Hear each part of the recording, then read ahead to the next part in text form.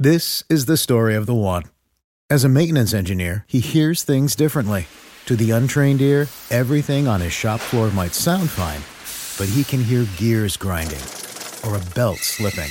So he steps in to fix the problem at hand before it gets out of hand. And he knows Grainger's got the right product he needs to get the job done, which is music to his ears. Call, click Grainger.com, or just stop by. Grainger, for the ones who get it done.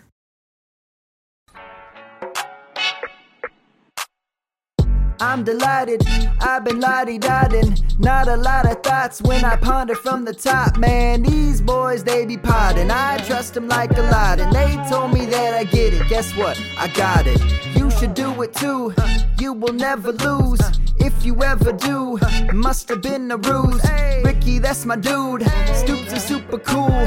Sharks up in the pool. I've been sparking up my tools. I've been looking to win. Spend a little again. I've been first fiddle to them. My God, I riddled again. I told them stop clowning around. They said what goes up comes down. I said I'm down with the sickness. My team stay ill now. Come get this. I'm just so Debbie Delight. I stay ready tonight. Deep dive, we rise. That's the medley, alright.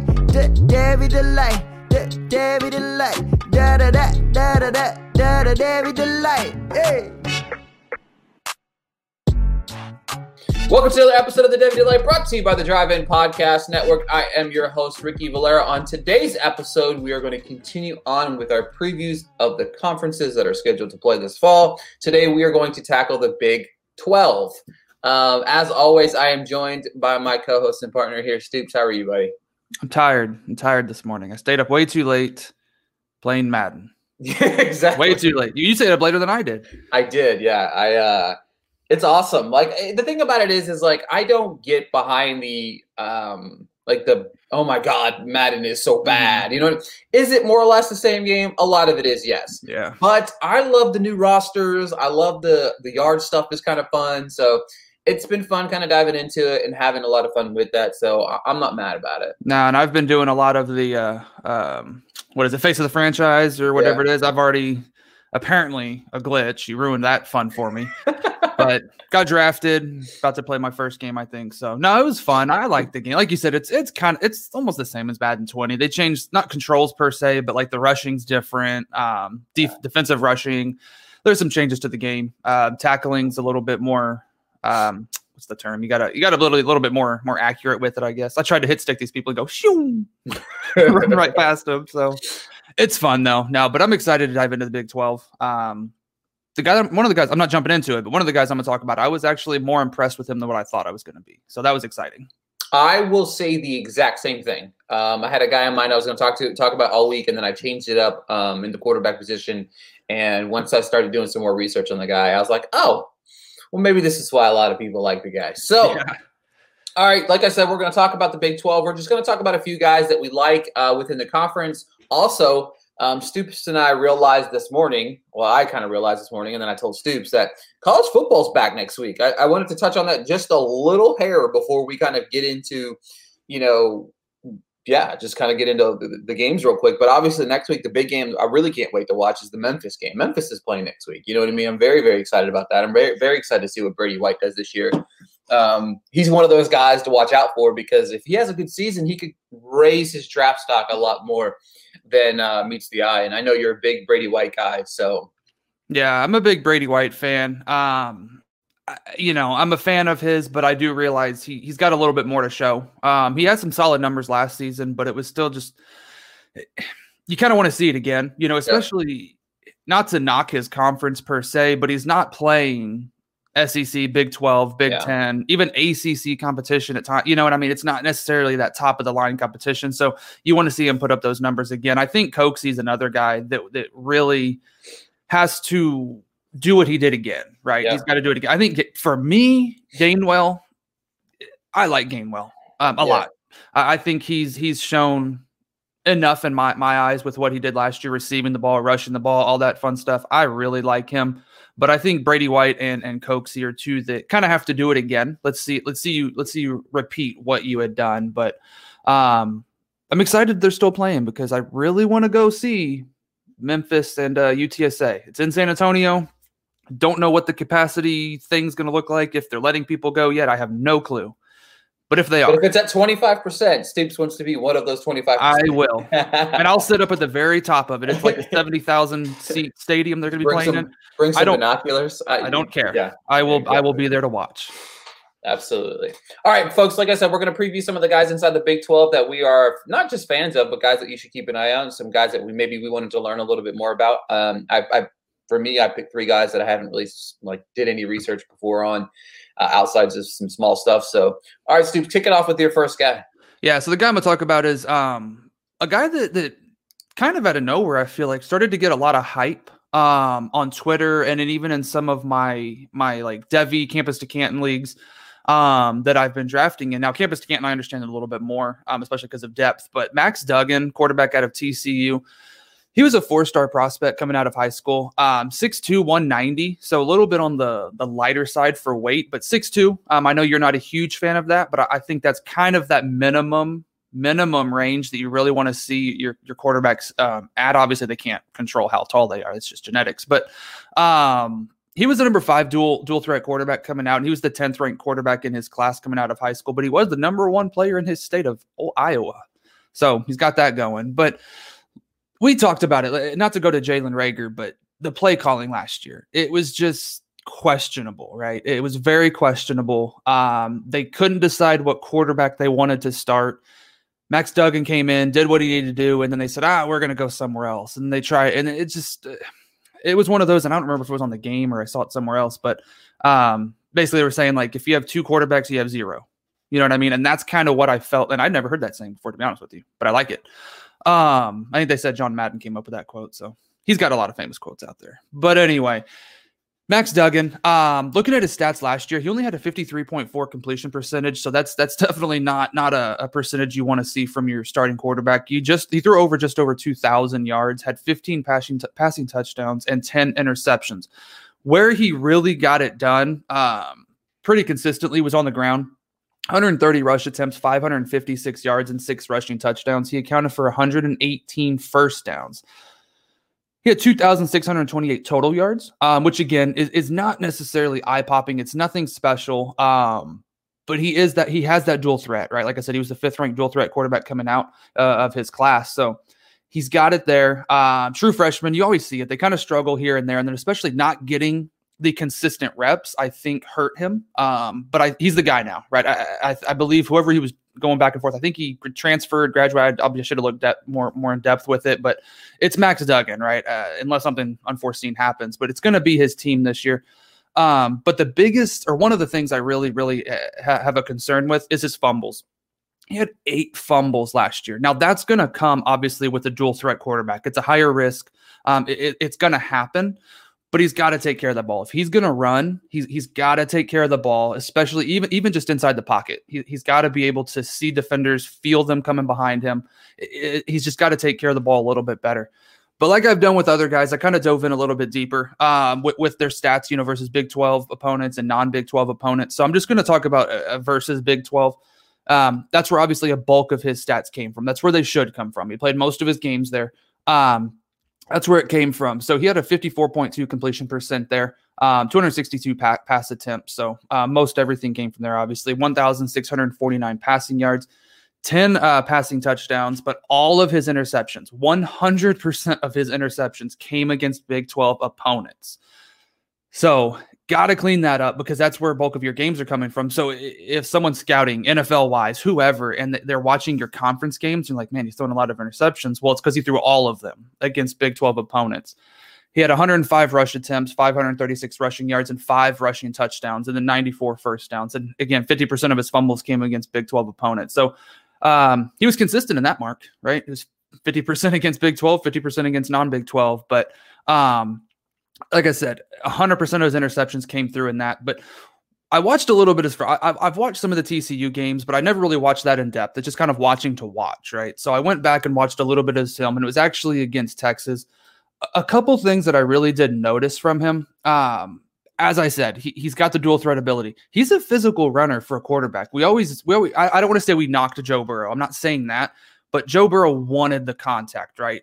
I see that a little bit in Max Duggan, but the good thing I saw a lot too was he did slide. He did slide down pretty consistently.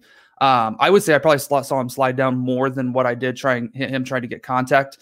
It's obviously when, hey, the first down marker's 1 yard away, the end zone's 1-2 yards away. That's where he really starts to use his physicality. But he is taking care of his body like he needs to be, and he does slide down. Another thing I really saw that I liked was he's got a solid deep ball for have been a true freshman. We always talk about that. They're just always so inconsistent, really any level of a quarterback, but he seemed very accurate with it in most cases. And it was just, he dropped it in where the receiver needed it, right? It wasn't much of an adjustment that he needed to make. So I was a huge fan of that. For a true freshman, he goes through his progressions pretty well, I felt. I'm not saying he was, 100% solid elite with it, but there was a play against Texas. You could see him. He looked at his first read, wasn't there. Second read wasn't there. Third read, immediately saw it, boom, threw a touchdown. He went through them very quick. It wasn't a stare down. Oh, I'm going to go here and then went. It was a very smooth transition, and I was very impressed with seeing that. And take this how you want. I know this quarterback I'm about to name is not necessarily a lot of or high on a lot of people's lists, but I was a big TCU fan back in my late high school, early college days, whenever they were kind of that Cinderella team. Watching the film, he kind of reminded me of Andy Dalton when he was at TCU, and I was curious. I went back and looked at Andy Dalton's stats. They had almost the same stats, basically, like freshman season. Andy Dalton in 2007, he had a 59.8 completion percent. But he only had he had 2,691 total yards. Max Duggan had 2,628. Does that mean he's going to be the next NFL guy? Not necessarily. But I was watching the film, and I even went back and watched a little bit of Andy Dalton's when he was at TCU. They just remind me of each other, which can be a good thing, and it can also be a bad thing. We've seen good Andy Dalton. We've seen bad Andy Dalton, right? It's just going to be interesting to see how Max Duggan progresses through the seasons, through his career there. I do think unless something crazy happens, he's going to be a 4-year guy there. Andy Dalton was a 4-year guy at TCU. I don't think Max Duggan's going to be the guy that just kind of comes in and blows everybody out of the water and says, I'm leaving after 3 years. And then he's this top pick. I don't see that in him per se. But I do see someone who has the potential, as long as that progression is there throughout the seasons, to really have an NFL opportunity. As long as he can clean up the fumbles and then get a little bit more accurate with his passing. And that's the good thing about Dalton, right? He was at 59.8, 59.3, 61.6, and then 66.1. So he at least, outside of his, freshman to sophomore season, but he progressed and got more accurate. So that's what we want to see. All of his numbers kept going up. So I was a big fan. I didn't, look much into Max Duggan. I just kind of was like, he didn't do much. And then the more I thought about it, well, I was a huge Jalen Reagor fan, and he didn't get much opportunity because the coaches didn't know how to make play calls, it seemed like. But Max Duggan, definitely a guy, campus to Canton, even deep Devy leagues, go grab him, snatch him up, get him. Don't be afraid to sit and wait for a couple years on a quarterback like this. So I was a big fan the more I dove into him.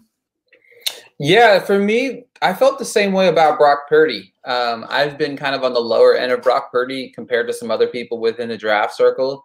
And I think it was more so because his stats were never really flashy to me. And then, of course, you have the same thing that you mentioned. You mentioned Duggan is 6'2", Brock Purdy's 6'1", 202. So for me, I don't have an issue with short quarterbacks, but I do prefer quarterbacks that are at least, 6'3", 6'4". And of course, Trevor Lawrence 6'6". But he's a whole different conversation with a quarterback. He really is. I love the fact that I was not the one that mentioned Joe Burrow this podcast. So digging kind of a little bit into Purdy, last year, 13 games, 3,982 yards, 27 touchdowns, and 9 interceptions.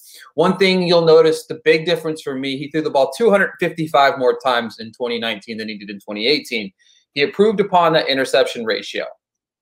In 2018, he threw an interception on an average of 31 once per 31 pass attempts. In 2019, that improved to 1 per 52 pass attempts. His yards per completion were down 2 yards, which I'm not very fond of. And then, of course, his pass completion percentage was down a little bit as well, but both workable things. One thing that really stood out to me before I kind of dive deeper into him a little bit is his red zone stats: 15 touchdowns, 0 interceptions. That to me, obviously, something that Stoops and I look at a lot. The red zone, what you do in the red zone. You know what I mean? I don't care about completion percentage in the red zone. I never have cared about it because I'd rather the guy throw the ball away, have a 50% completion percentage, than throw an interception in the red zone, force a ball that's not there. But for me, he had 8 rushing touchdowns in the red zone as well, right? Just last year alone. That to me is impressive. So he counted for 23 red zone touchdowns last year. And like I said, 8 of those on the ground. Every single rushing touchdown he had last year was on the ground. You know what I mean? He's sneaky athletic in certain aspects. He had a very impressive game last year. I watched this game whenever they played against Oklahoma. They were down 21 points. He threw 3 touchdown passes in the fourth quarter. He had 6 total touchdowns in that game. Obviously, they lost 42-41, but you can tell that the fight is in him to be competitive, to want to be the guy that, doesn't give up. You know what I mean? A lot of quarterbacks down 42-21, they kind of just chuck the ball up there and hope for the best. But for me, there's a lot to like. Heading towards the end of the season was not pretty for Purdy. This is one of the things that I'm going to knock him for. You had a big game against Kansas, 29-42, 372 yards, 4 touchdowns. Games against Kansas State and games against Notre Dame, he was just absolutely piss poor in both those games, right? He had a below 55% completion percentage. He had less than 400 yards in both of those games combined. He looked ugly. His passes were errant. It was just very – now, don't get me wrong. We all know Notre Dame's got a good defense, right? They've got a very tough defense. They do year in, year out. But for me, that's where you have to shine, right? That's the bowl game. That's where all the eyes are on you. You're going to need to kind of play your best. A couple of pros that I like a lot about Purdy when watching his tape.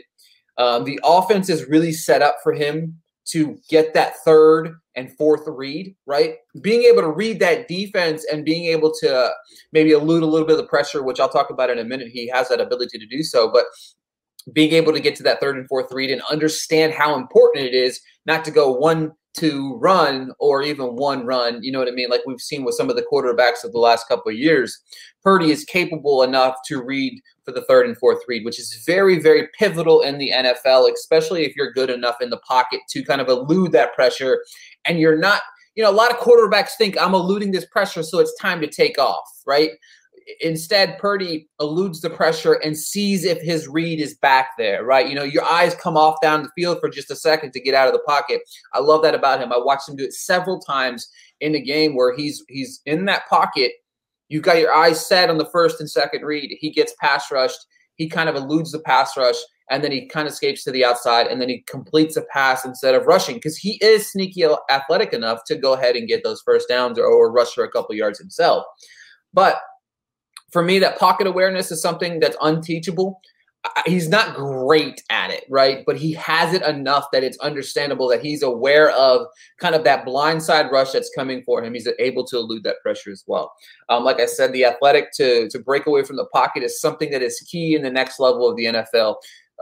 There's a lot of teams that are looking for quarterbacks that are no longer like Tom Brady. You know what I mean? Not Tom Brady, the person, but the athleticism of a Tom Brady, right? Everybody wants a Tom Brady, but the athleticism, Tom Brady, you see him coming out of pressure. Don't get me wrong, he eludes the pressure, but he's not coming out very fast. You know what I mean? He's not rushing for, 30, 40 yards. You know what I mean? If I remember correctly, last year was like his 21st season in the NFL, and he just eclipsed 1,000 yards rushing. So, you know what I mean? It's a slow but steady, wins the race there. The offensive line for Iowa State is brutal. Like it's ugly to watch sometimes, but he's able to make plays regardless. That's something you need to see because even when you're drafted in the NFL, does not mean you're going to have an offensive line that's going to be 100% protecting you. Not just every single play, but just hypothetically in general. Like if you look down at the Houston Texans, you know what I mean? Their offensive line has been awful, but Deshaun Watson is somebody that makes plays regardless of what's going on with the offensive line. That's kind of what you want a playmaker within your system. A couple things that I like for him to work on.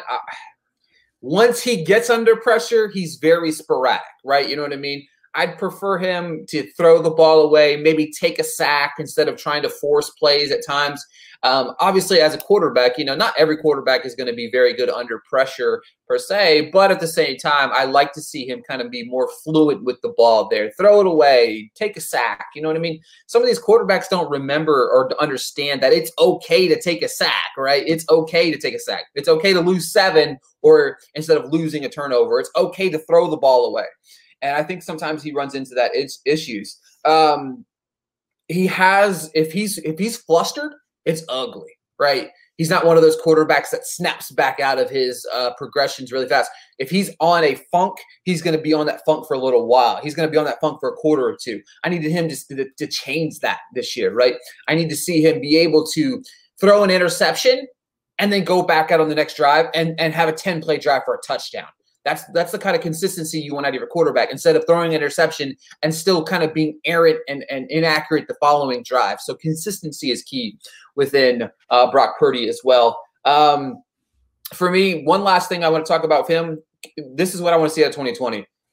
He had 4 fumbles in 2018. Like I said, the numbers for the interception went down in 2019, but the fumbles went up, 7 of them this year. That's still 11 fumbles in 2 seasons. That's a lot of fumbles. Right, you know what I mean? That's a lot of turnovers. Again, the stats are wonky. You can't really find whether they lost the fumbles or not. But like as Stoops and I talk about, a fumble is a fumble. You could have lost 5 yards. You could have lost 10 yards. You could have lost. It doesn't matter. It's a loss of down. 95% of the time, it's a loss of down. You know what I mean? So you be more consistent with the ball. If you're getting hit, protect the football. You're a quarterback. You got to do what you got to do.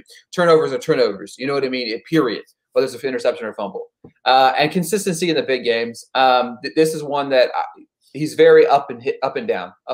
It's consistently frustrating to watch him play.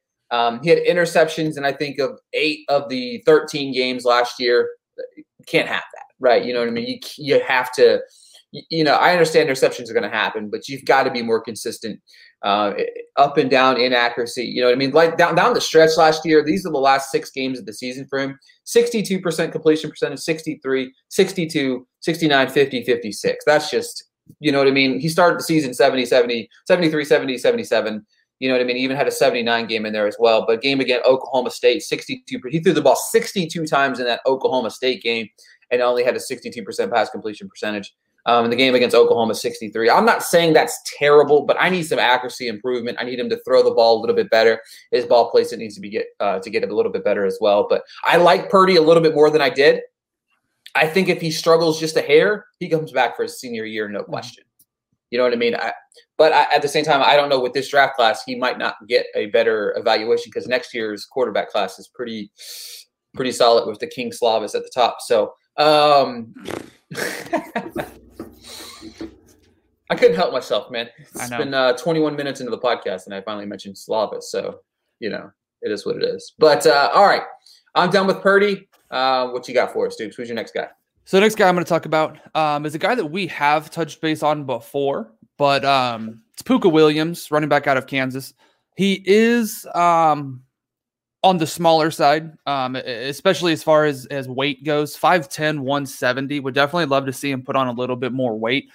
But he's not afraid of the contact at his size, right? Which is definitely something you like to see. So if he could put on a little bit more weight, just get a little bit more meat on the bones, I think that would just do him wonders. But he was a 4-star prospect coming out, 272nd ranked player in his class. And he was the 9th all-purpose running back coming out of high school and the 6th ranked player in the state of Louisiana. He's got some good numbers, right? So, yeah, it's Kansas, cool. But he's definitely arguably the best player on that team.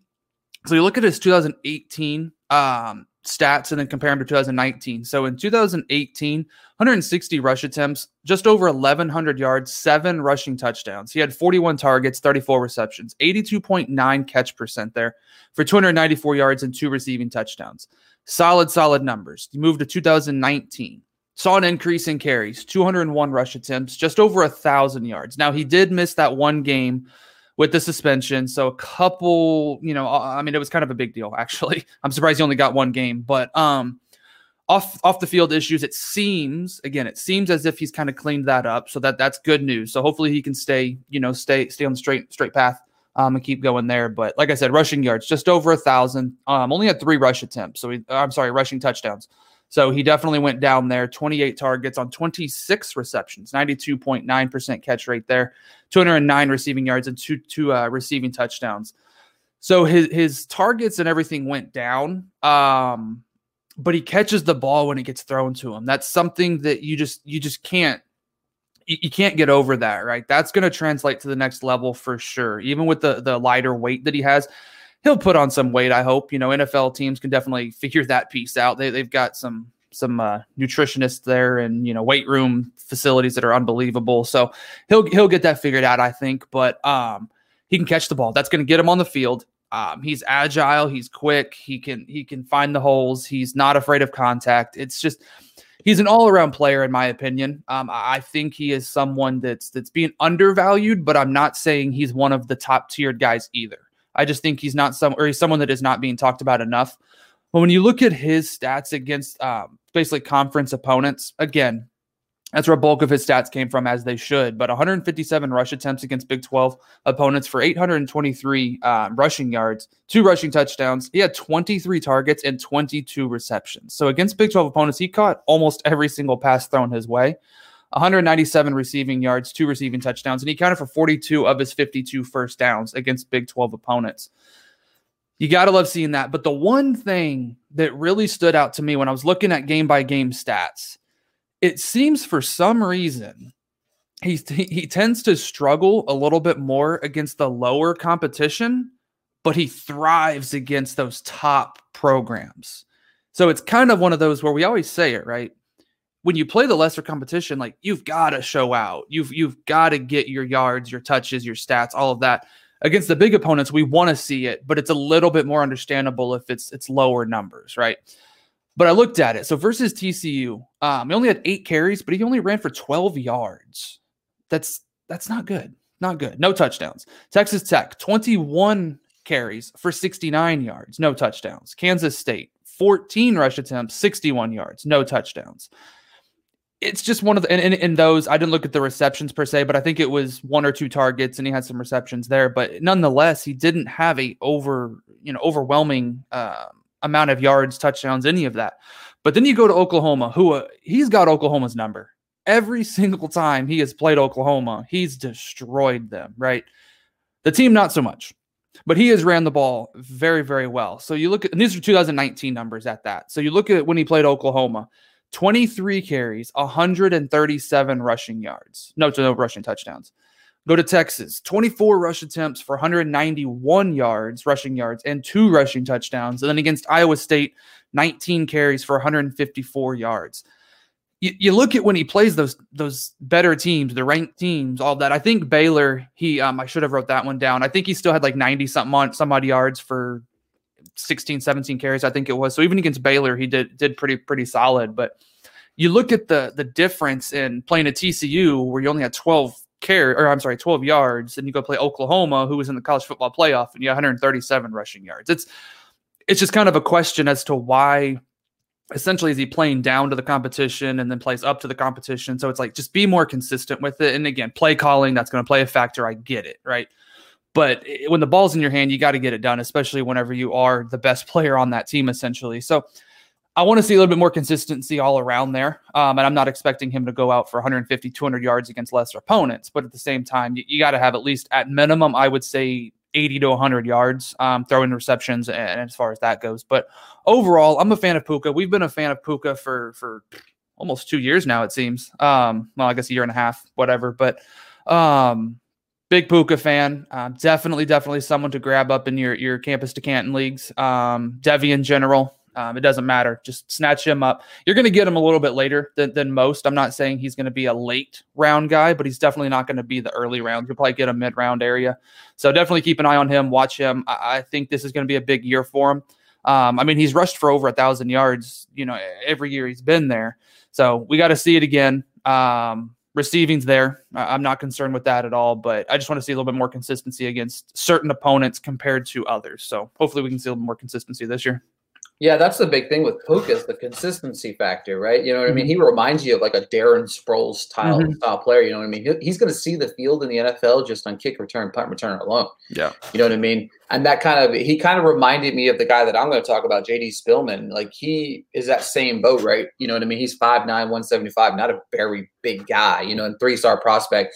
The crazy thing about it is after 3 seasons with Nebraska, he transferred to TCU this offseason.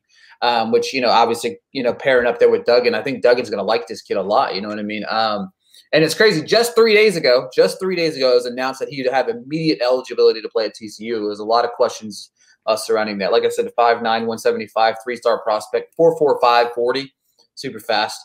Over the last 2 seasons, 117 catches, 1,729 yards, 13 touchdowns. 3 straight seasons over 800 yards. 2019 saw his highest output from yards per catch, jumping from 12.4 to 18.3. That's almost a full 6 yards per catch last year that he improved upon. He had 66 catches in 2018, 49 in 2019, and you see that number, what that difference between the 6 yards per catch.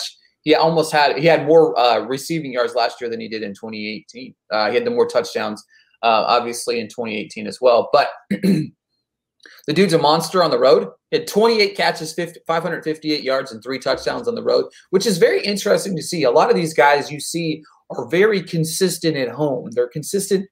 They're consistent at their home base a lot of the times, but this guy is consistent on the road. He had a 76-yard punt return for a touchdown last year. So 14 punt returns, a kick return, 2 pass attempts, 4 rushes, and of course you have these 49 catches. What does that tell you about JD Spillman? This guy's a playmaker, right? You know what I mean? You want to get the ball in this guy's hands. You know what I mean? He's out here throwing. He's got rushes. He's a punt return. He's a kick return. You know what I mean? He does everything on the field that you want. In his 3 seasons with Nebraska, he's got over 1,000 kickoff and punt return yards. 3 went for 3 going for touchdowns. You know what I mean? This guy is super agile. 55% of his touches last year went for 15-plus yards. 4 of his 5 touchdowns went for 21-plus yards. Over the last 2 years, he's got 9 touchdowns with 21-plus yards. Playmaker, right? You know what I mean? In the red zone, you know, he had 4 touchdowns. It's to me, the trend that we're starting to see in college football, and Stoops and I, we talked about this a little bit before. It's interesting to see some of these smaller guys make more of an impact in the red zone than we ever have before.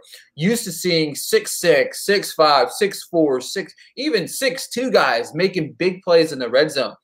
Teams are finding out ways to get their other players involved in the red zone. It's like, you know, size does matter in the red zone, obviously, but at the same time, some of these guys are making plays in ways that, you know, maybe they never were, or offense, or, you know, coaches are figuring out ways to kind of get them involved. Like I said, 15 touchdowns in the last 2 seasons. That's impressive enough. He had a 39% dominator rating in 2019, which was best on the team. The next best on his team was 17%. You know what I mean? He was, you know, clearly the best player for Nebraska last year. I'm interested to see what he's going to do with Duggan down at TCU. I think it's already a better offensive move for him. Last season, we had a couple big games. We had one against Colorado, 5 for 112 and a touchdown. Illinois, 7 for 160.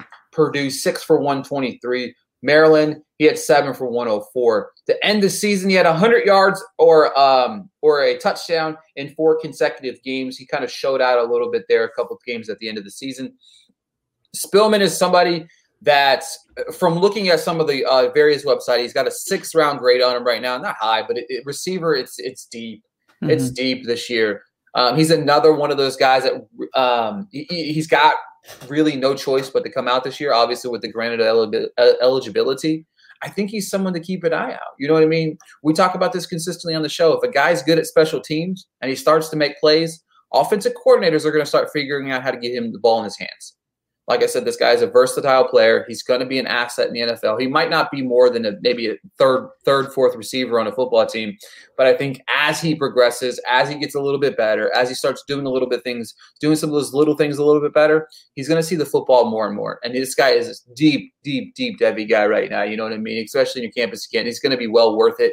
I think he's going to get another 1,000 yards this year easily, all purpose. even if you see 4 or 5 touchdowns out of him. I would like to see some more consistency out of him. Talking about the games that he had the big ones, but he had games where he went 2 for 19, 1 for 7, 2 for 36. You know what I mean? I want to see some more consistency out of him. And I think I say this because, I think Duggan's obviously the better quarterback here that he's going to play with, but the play calling in TCU, as we're well aware, is not very good. So they had a problem getting the ball in a playmaker's hands before. We're all very well aware of what they did for the last couple of years. So I'm hoping that maybe that changes with Spillman. I don't think it will, but as long as Spillman goes out there and gets his, I think we're going to see his stock improve heading into this coming draft. So I like Spillman. I like the move. I'm excited to see what he does in 2020. All right, Stoops, who's the last guy we're going to talk about? Well, real quick. So it seems like TCU has quietly started to acquire, just 2 guys, I guess, but some top talent that hasn't been talked about as much. Like, for example, Zach Evans, right? Running back. He was like the guy. He was the number 1 player in the country for a long time, and then his stuff started happening, and other running backs jumped him. But him ended up going to TCU, and now Spillman going to TCU. They've got a top defense. They only won 5 games last year. Do you think if they're, again, play calling is what it is, but I'm not saying they're going to win the Big 12. I'm not going that direction. They only won 5 games last year. You think they're a 8-win team this year if they can kind of put it together? Like, I think Duggan's going to be a big part of that, right? Consistency there, but absolutely, the pieces that they've got going, like they've got some top defensive guys that are highly touted, potentially going to the NFL draft after this season. But it's like they have a much better team than what a lot of people are probably giving them credit for. Absolutely, and there's a lot of question marks surrounding a lot of different teams within the Big 12 here, right? You know what I mean? How good is Oklahoma going to be? We don't know. They're going to be good, obviously. But their defense isn't very good. All you have to do is score points against Oklahoma to really beat Oklahoma. You know what I mean? Is Baylor going to be any good? There's a lot of questions. Oklahoma State's. There's a lot of question marks surrounding this entire conference as a collective whole here. I agree with you. I don't see them maybe winning it. But I see them making big time. They got SMU. Iowa State is a team I think that could potentially win the Big 12. I really do. I think they're a team to watch out for. It's funny. Spillman was picked between TCU and Iowa State. If he wouldn't have went to Iowa State, that would have been amazing because the guy I'm going to talk about a little bit later also goes to Iowa State as well. But there's a lot of question marks within the Big 12. TCU could make a run. You know what I mean? They have the players, like you said, and especially defensively, they're recruiting. It's going to be an interesting season for these guys. I'm excited. So last guy that I'm going to talk about is wide receiver out of Texas, Jake Smith. He's another guy that a lot of people haven't really touched base on, but it seems, it's opportunity, right? Last year, with Devin Duvernay there, he was the guy, so it's like now that all those stats are vacant. A lot of people are talking about Jake Smith now, but he was a 4-star prospect coming out of high school as well, 49th ranked in his class, 8th ranked wide receiver and the second ranked player out of state of Arizona. And I noticed that it's funny. So 5 stars, right? It's usually just like your top 32 guys in the class generally. From what I've seen in years past. But then you look at the 4-star, this guy is number 40 or the 49th. Then you look at others and they'll be like 280th and they're still a 4-star. So it's just, you kind of have that tier. Like you have your highly ranked 4 stars and then your mid and your low ranked 4 stars. So it's kind of a larger gap there, but he's 6'1", 189. Played a lot behind Duvernay. I think that's why his targets and his receptions aren't necessarily as high, obviously. And I'll get to some vacant stats in a little bit. But when you look at Jake Smith's stats from last season, 33 targets, 25 receptions. That's 75.8 catch percent. So that's pretty solid. 274 receiving yards and 6 receiving touchdowns. That was my biggest thing is on limited targets and limited catches. He still had 6 touchdowns. He's a playmaker. I was watching some film before we jumped on to record. A lot of his receptions are probably no more than 4 yards down the field, right? They get the ball into his hands quick. They run a lot of wide receiver screens with him. They get the ball into his hands quick and let him make plays. That's what he does best. He's definitely yards after catch. He's going to get it done. He's agile. He makes people miss. He's not afraid of the contact. He's going to gain you. It may only be an extra 2 to 3 yards, but that could be the difference between a touchdown or even a first down, right? So it's definitely good to see a player like that. And then looking at his stats against the Big 12 last year, again, nothing phenomenal because his stats were very limited as it is. But 17 targets, 14 receptions, 148 yards, and 3 touchdowns, kind of for 5 of his 6 total six first downs. He did have 1 fumble. And actually, he took a pretty good hit, right? But he got hit in the legs, which again, it's tough, right? It's kind of almost worrisome at times whenever they get hit in the legs like that. But he took a solid hit. He did fumble it, and I believe the offense recovered it, so he didn't lose the ball. But again, it's still a fumble, right? We say that all the time. But when you look at the vacant targets or vacant stats in general, this is where I think it's really going to be he's going to be a focal point of this offense this year. So you look at Devin Duvernay last year, right? 121 targets, 105 receptions, 1,284 receiving yards, and 9 touchdowns. You look at Colin Johnson, 63 targets, 39 receptions, 564 receiving yards for 3 touchdowns. So we're talking 184 vacant targets and 144 vacant receptions, over 1,800 receiving yards and 12 receiving touchdowns. That's a lot of numbers, right? That's a lot of numbers that are going to be available, be open. Obviously, play calling is going to be a little bit different. They brought in, some freshmen, all these guys. It's going to be a different landscape. And this may or may not be a bold statement. I don't really know. Kind of opportunities there, but I think Brennan Eagles and Jake Smith are going to be the 2 guys there. I think they're going to be the focal point of that offense. I think that they're going to be the top target getters, the top receptions, receiving yards, kind of all around the board, right? I think Brennan Eagles will be the guy who sees most of that. But I think Jake Smith is a guy that's going to really make a name for himself. He's going to show his abilities. I mean, he's just so – his agility is unbelievable, right? He's able to make plays once the ball is in his hands. So I definitely want to see what he's able to do. I think he's going to be anywhere between probably 55 to 65 targets this season, which is nothing to write home about. It's not going to be this top guy on the team per se, but I do think he's still going to have anywhere between 550 to 650, maybe even 700 receiving yards, depending on what he's able to do. But I think he's going to be big time in the touchdowns. I mean, he had 6 on his limited last year. I think he's going to be closer to the 8 to 10 mark this year. And that's kind of a big jump if you really think about it. But I think he's going to be one that's really, really leaned on big time this year. Obviously, Malcolm Epps, Jordan Whittington coming back. Hopefully he can stay healthy. He's a stud amongst himself. Keontae Ingram, Bijan, right? The talent's there. Texas is another team that there's a lot of question marks behind, especially play calling. We always say that, right? As if we or any of the players have control over that. But they got to get, if they can get Keontae Ingram and Bijan involved correctly, that's going to only open up Sam's opportunities to throw more passes into open windows, right? To Brennan Eagles, to Jake Smith, Epps, Whittington, just you name it. So as long as the coaches can get that play calling down and become a little bit more consistent with it, as well as the players being more consistent, right? If the players aren't performing, then the play calling kind of doesn't make a big difference there. But I think Jake Smith's a guy that's flying under the radar. Understandably so, though, right? When he only have 33 targets. So if you didn't watch much Big 12 or watch much many Texas games last year, you probably don't know who Jake Smith is. But he was a highly touted 4-star prospect coming out. Stud in the state of, Arizona, right? Yeah, stud in Arizona. He's a guy that can make plays. He had actually a phenomenal catch against LSU, touchdown catch. His concentration's unbelievable, right? The defender was all over him. And Sam it was a solid pass, right? So it fit into a small window. Defender went to swat it away, and it was just a concentration. Jake Smith caught it for a touchdown. But I think he's a guy that really needs to be, talked about a little bit more. We got to pay attention to him, see what he does this season, especially going up against just the Big 12, opponents. We've said it. Big 12 defenses, they're questionable. You know what I mean? They always have 5-star, highly 4-star rated prospects coming out. So they've got top guys.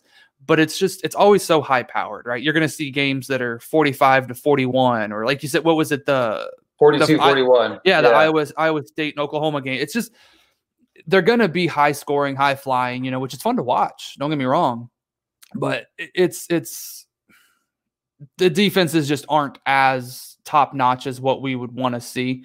Obviously SEC defenses, even some of the Pac-12 defenses, albeit those are kind of high scoring games as well. Even ACC has some, there's good defenses around different conferences. It just seems like Big 12 as a whole, it's kind of like, hey, who's going to get to 50 points first? That's kind of what it seems like. But exactly. In the end, I think Jake Smith's going to be a huge focal point of this offense. He's got the experience. He understands. Again, they're bringing in new coaching. I get that. But it's the same head coach. It's going to be the same philosophy for the most part, I would have to assume. So having that experience already, having that chemistry, that's huge. Having chemistry with Sam Ehlinger back there, I think that's going to do him wonders. So it's going to be fun to see, fun to watch. But if you haven't watched any of the Jake Smith film, albeit limited, definitely go check it out. I think you'll be impressed. I just want to see, hopefully they can get him involved, a little bit more down the field. I want to see what he's able to do on that. And there was a pass a route where he did run it deep and he burned the guy. He gave him a little fake inside, went basically, as a post route essentially, and he was gone, right? Caught it for a touchdown. So want to see him get involved a little bit more around the field, especially on deep passes. But Jake Smith's definitely got to keep an eye on. Great yards after catch ability. Man, I'll tell you what, they consistently underachieve, right? Texas and USC are the two teams that always come to mind that are always overranked, overhyped, have the talent, and just never can get the job done. I like Sam Ehlinger. I know he's not a very popular guy amongst the circles of the world, but he shows flashes of being a talented football player, right? Tariq Black came over from Michigan. I think that's going to be another potential weapon for him to utilize this offseason. But I'm a big fan of Texas and always big fan of their potential, right? You know what I mean? I'm going to change things up this week. I'm going to talk about a tight end. So a tight end. Very, very, very excited about talking about Charlie Kolar here. What's a tight end? It's a position on the field. Yeah. I know we don't really talk about it a lot on here. No, I'm just kidding as well. Charlie Kolar, 3-star prospect, right? Iowa State. 6'6". Oof. Now, the thing that's weird is, okay, so if you Google Charlie Kolar, you never know what his size is. You know what I mean? You never know what his weight is, okay? On some websites, I've got him listed as a brisk, 227. On another website, I found him at 258. So what we're saying is about 236, 240, give or take. So let's just say, exactly. If he's around 250, that's pretty solid weight for the guy. I like it a lot. All right, so let's talk about a little bit of the stats last year. 71 targets, 51 catches, 697 yards, 6 touchdowns. 32 of his 51 catches last year result in first downs. 76% of his catches went for 8+ yards, which is insane to think about, right? 76% of his 51 catches went for 8+ yards. And for a tight end, he went 41% of those catches went for 14 or more yards, and then 16% of those catches went for 21 or more yards. 12 targets in the red zone, 6 catches, 4 touchdowns. He's Brock Purdy's security blanket. 3 catches on 4th down, all turned into first down. 17% market share on the team for target, 17% market share for yards in the team. Both were second on the team last year. 13.7 yards per catch last year was amongst the highest for tight ends in all of college football. He dominates in the run blocking. Very good route runner. Coach, literally, I was reading an article. Coach calls him a physical and mental freak. Said he's one of the smartest kids he's ever met, which just goes to show you the kid's got a good head on his shoulder as well. You know what I mean? So that's another plus. Watching him in the trenches is something that is impressive. The NFL, it's another one of those things. I think it's just as important to be a 3-down tight end as it is just, a 3-down running back. You know what I mean? You can't be a Jimmy Graham. Jimmy Graham's a liability on the field. So Jimmy Graham comes out maybe first down and then third down. You know what I mean? He's not going to come in for the run plays because they know he can't block anybody. You know what I mean? So, but if you have a guy that's able to be efficient in the run game and being able to take down a guy and maybe open some space for the running back, you cannot say enough about somebody like that. He's a very clever route runner. He finds holes, sells the run fakes very well in the play action. You know what I mean? If they, it's a simple play action, the block, and then, he takes off for his route. Fantastic at doing that. He's got some beautiful hands. His catch radius is insane, obviously being 6'6". I am excited to see what he does on third down and in critical situations again this year. Like I said, with the consistency, 3 catches on fourth down, 3 of them turning into a first down. He's somebody that I don't think they utilize enough. And obviously, it's not his fault, like we mentioned, but I would love to see him more utilized in this offense. For every game that you have 5 catches, 5 catches, 5 catches, you have a 1, a 3, a 3, a 1, a 3, a 2. And it's like, why are you not getting the ball in this kid's hands? Like I said, if you have a guy that 76% of his catches are going for 8 yards, why doesn't he have 100 targets, right? Because the thing about it is this isn't just your prototypical tight end. Charlie Kolar is going to line up all over the football field, right? And he's going to be a mismatch to a lot of different guys, right? 6'6", he's going to be a mismatch to some of these, third and fourth corners. He's going to be a mismatch to some of these linebackers. Utilizing him in their offense is key to what Iowa State does. I mentioned it earlier. Iowa State has a chance to win this conference this year. I truly, truly believe that.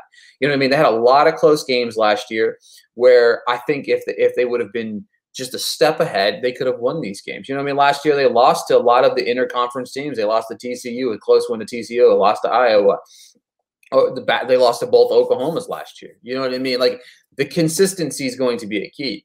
But I noticed if you look at his stats, he goes as Brock Purdy goes. You know what I mean? I do blame some of what has with his stats. I think some of that has to be to blame on Purdy and sometimes his inaccuracies, because he does have 71 targets, but only has 51 catches, right? There's 20 there. You know what I mean? I don't have his drops, stats in front of me, but like I said, when Purdy gets inconsistent, he gets very inconsistent. He's got enough speed to be a mismatch on Sundays. This is transitioning into what he's going to do on Sundays. This guy, he's one of the top 3 tight ends in this class. I mean, in my opinion, he's really good. You know what I mean? You've got Pitts, you got Jordan, you've got Kolar here. There's a couple other guys on the radar, but this is insane. He's got a great game plan as a blocker. He's got the high motor. He's going to be consistent with inside that. He's got valuable instincts on the football field. I love watching this kid play. He's ruthless. He's aggressive.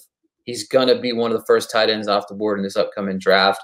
And I'm telling you guys, this is somebody that you need to invest in. Tight end positions are hard to come by these days. It really is. Like, it's such a strong hit and miss. Like, we even saw last year, the tight end position was there was a lot of depth in the tight end position in this draft this past year, but there was nobody that just kind of stood out to you that made you say, this is a guy that needs to be taken in the first round. Do you know what I mean? That's one thing that you kind of fail to consistently see from time to time. Here, there's a lot of talent at the tight end position, a lot of it. You know what I mean? So for me, it's going to be interesting to see. He's going to have to stand out, right? You know what I mean? You got the Pitts, you got the Jordans, you got the Ruckarts, you've got these guys, and he's going to have to do have another season where he's being productive, where he's being a step ahead, where he's consistently doing these blockings and stuff like that. He's 100% going to come out. You know what I mean? He's going to. And I can't wait to see what he does on the next level. Charlie Kolar is somebody to keep an eye out. I'm excited to talk more about this kid because I really feel like he's not under the radar. I wouldn't call him under the radar. A lot of guys in the circle know about him, but when you play at Iowa State, there's a lot of people that don't know your name. Mm-hmm. You know what I mean? Like it's consistently, in my opinion, and I think you agree there. There's a lot of people that will not know his name and will not understand who Charlie Kolar is until it comes draft time, fantasy football season. This is a guy you need to write down today and look forward to in the future. I agree. It's super talented. There's some really good raw talent within the Big 12, right? You know what I mean? It was kind of hard to kind of pick some guys. For me, it was more of a trying to find some guys to watch that I've never really kind of put my eyes on. And that's what I'm trying to do a lot more. So, because there's just a lot of guys in this class that we scouted last year. You know what I mean? Yeah. A lot of guys. You know what I mean? You have the top 3 running backs in this class. You have Devontae Smith in this class. We talked a lot about those guys last year. Puka, we talked a lot about, like you said earlier, we talked a lot about Puka last year. You know what I mean? So I'm kind of excited to see where it kind of goes from there. Yeah, And it's going to be interesting to see, like, are we going to be in the same boat next year? Right. So obviously some of these guys are now sophomores, so they will be coming back next year, but it's just one of those where it's like, we think, man, this he's going to be the RB3 or the whatever. Right. And then we're in the same boat next year. Just because of everything going on. Right. It's just like, and maybe because everything going on, people do leave, right? They more do declare. I don't know, but it just seems like every year, and it's funny, right? We always talk about it. This is my RB1. Oh, hey, he's coming back for his senior year. Great. He's still my RB1 for that class now, but and in some cases, but we always get so hyped and so pumped. We're like, all right, we're going to have, for example, Travis Etienne. He's going to be on my team this year. Nope. Just kidding. So it's just interesting, but to see how that's going to play out. But yeah, we have talked about a lot of these guys, so definitely tried to go. That's why I kind of went with more of Duggan and Smith. Yeah, we've talked about Puka a lot, but went a little bit different route in those positions, and it was a little bit tougher in the Big 12. It was SEC. It's kind of like, just draw from a hat and pick a guy. But Big 12, it seems a little bit more challenging in some cases. It is, because there's a lot of question marks in this draft class, and with the season is the way it is, a lot of these juniors could really be like, hey guys, I'm just going to come back another year. This season wasn't what I thought it was going to be.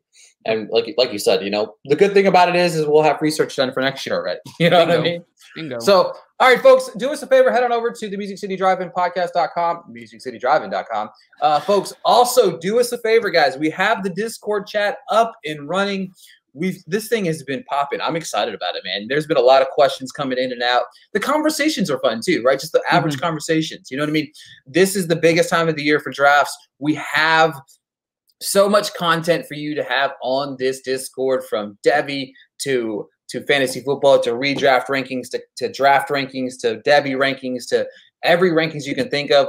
If you have a draft tonight, if you're listening to this, I know people listen to this as soon as I post it. We are having people ask questions when they're getting ready to pick. Hey, should I take this guy or this guy? They're having us rate their teams, trades, whatever have you. We have it inside this Discord, so you want to check it out as soon as possible. Head on over to Twitter, MusicCityDriveIn.com, whatever. We have the Discord out there for you to see. We're going to push it as hard as we can, because next year, or in the coming weeks, we got football season. We're going to do a live show, some start and sits. Bruning and I are going to do some start and sit questions leading up to kickoff on Sundays. So there's so much things happening. We're going to do watch parties with it. We're going to watch some football together, which I'm very, very, very excited about. That's going to be a lot of fun. But folks, thanks for tuning in. Thanks for the continued support of the Devy Delight. We really, truly appreciate it. And until next time, we'll talk to you guys later. See y'all later. This is the story of the one. As a maintenance engineer, he hears things differently. To the untrained ear, everything on his shop floor might sound fine, but he can hear gears grinding or a belt slipping. So he steps in to fix the problem at hand before it gets out of hand. And he knows Grainger's got the right product he needs to get the job done, which is music to his ears. Call, click Grainger.com, or just stop by. Grainger, for the ones who get it done.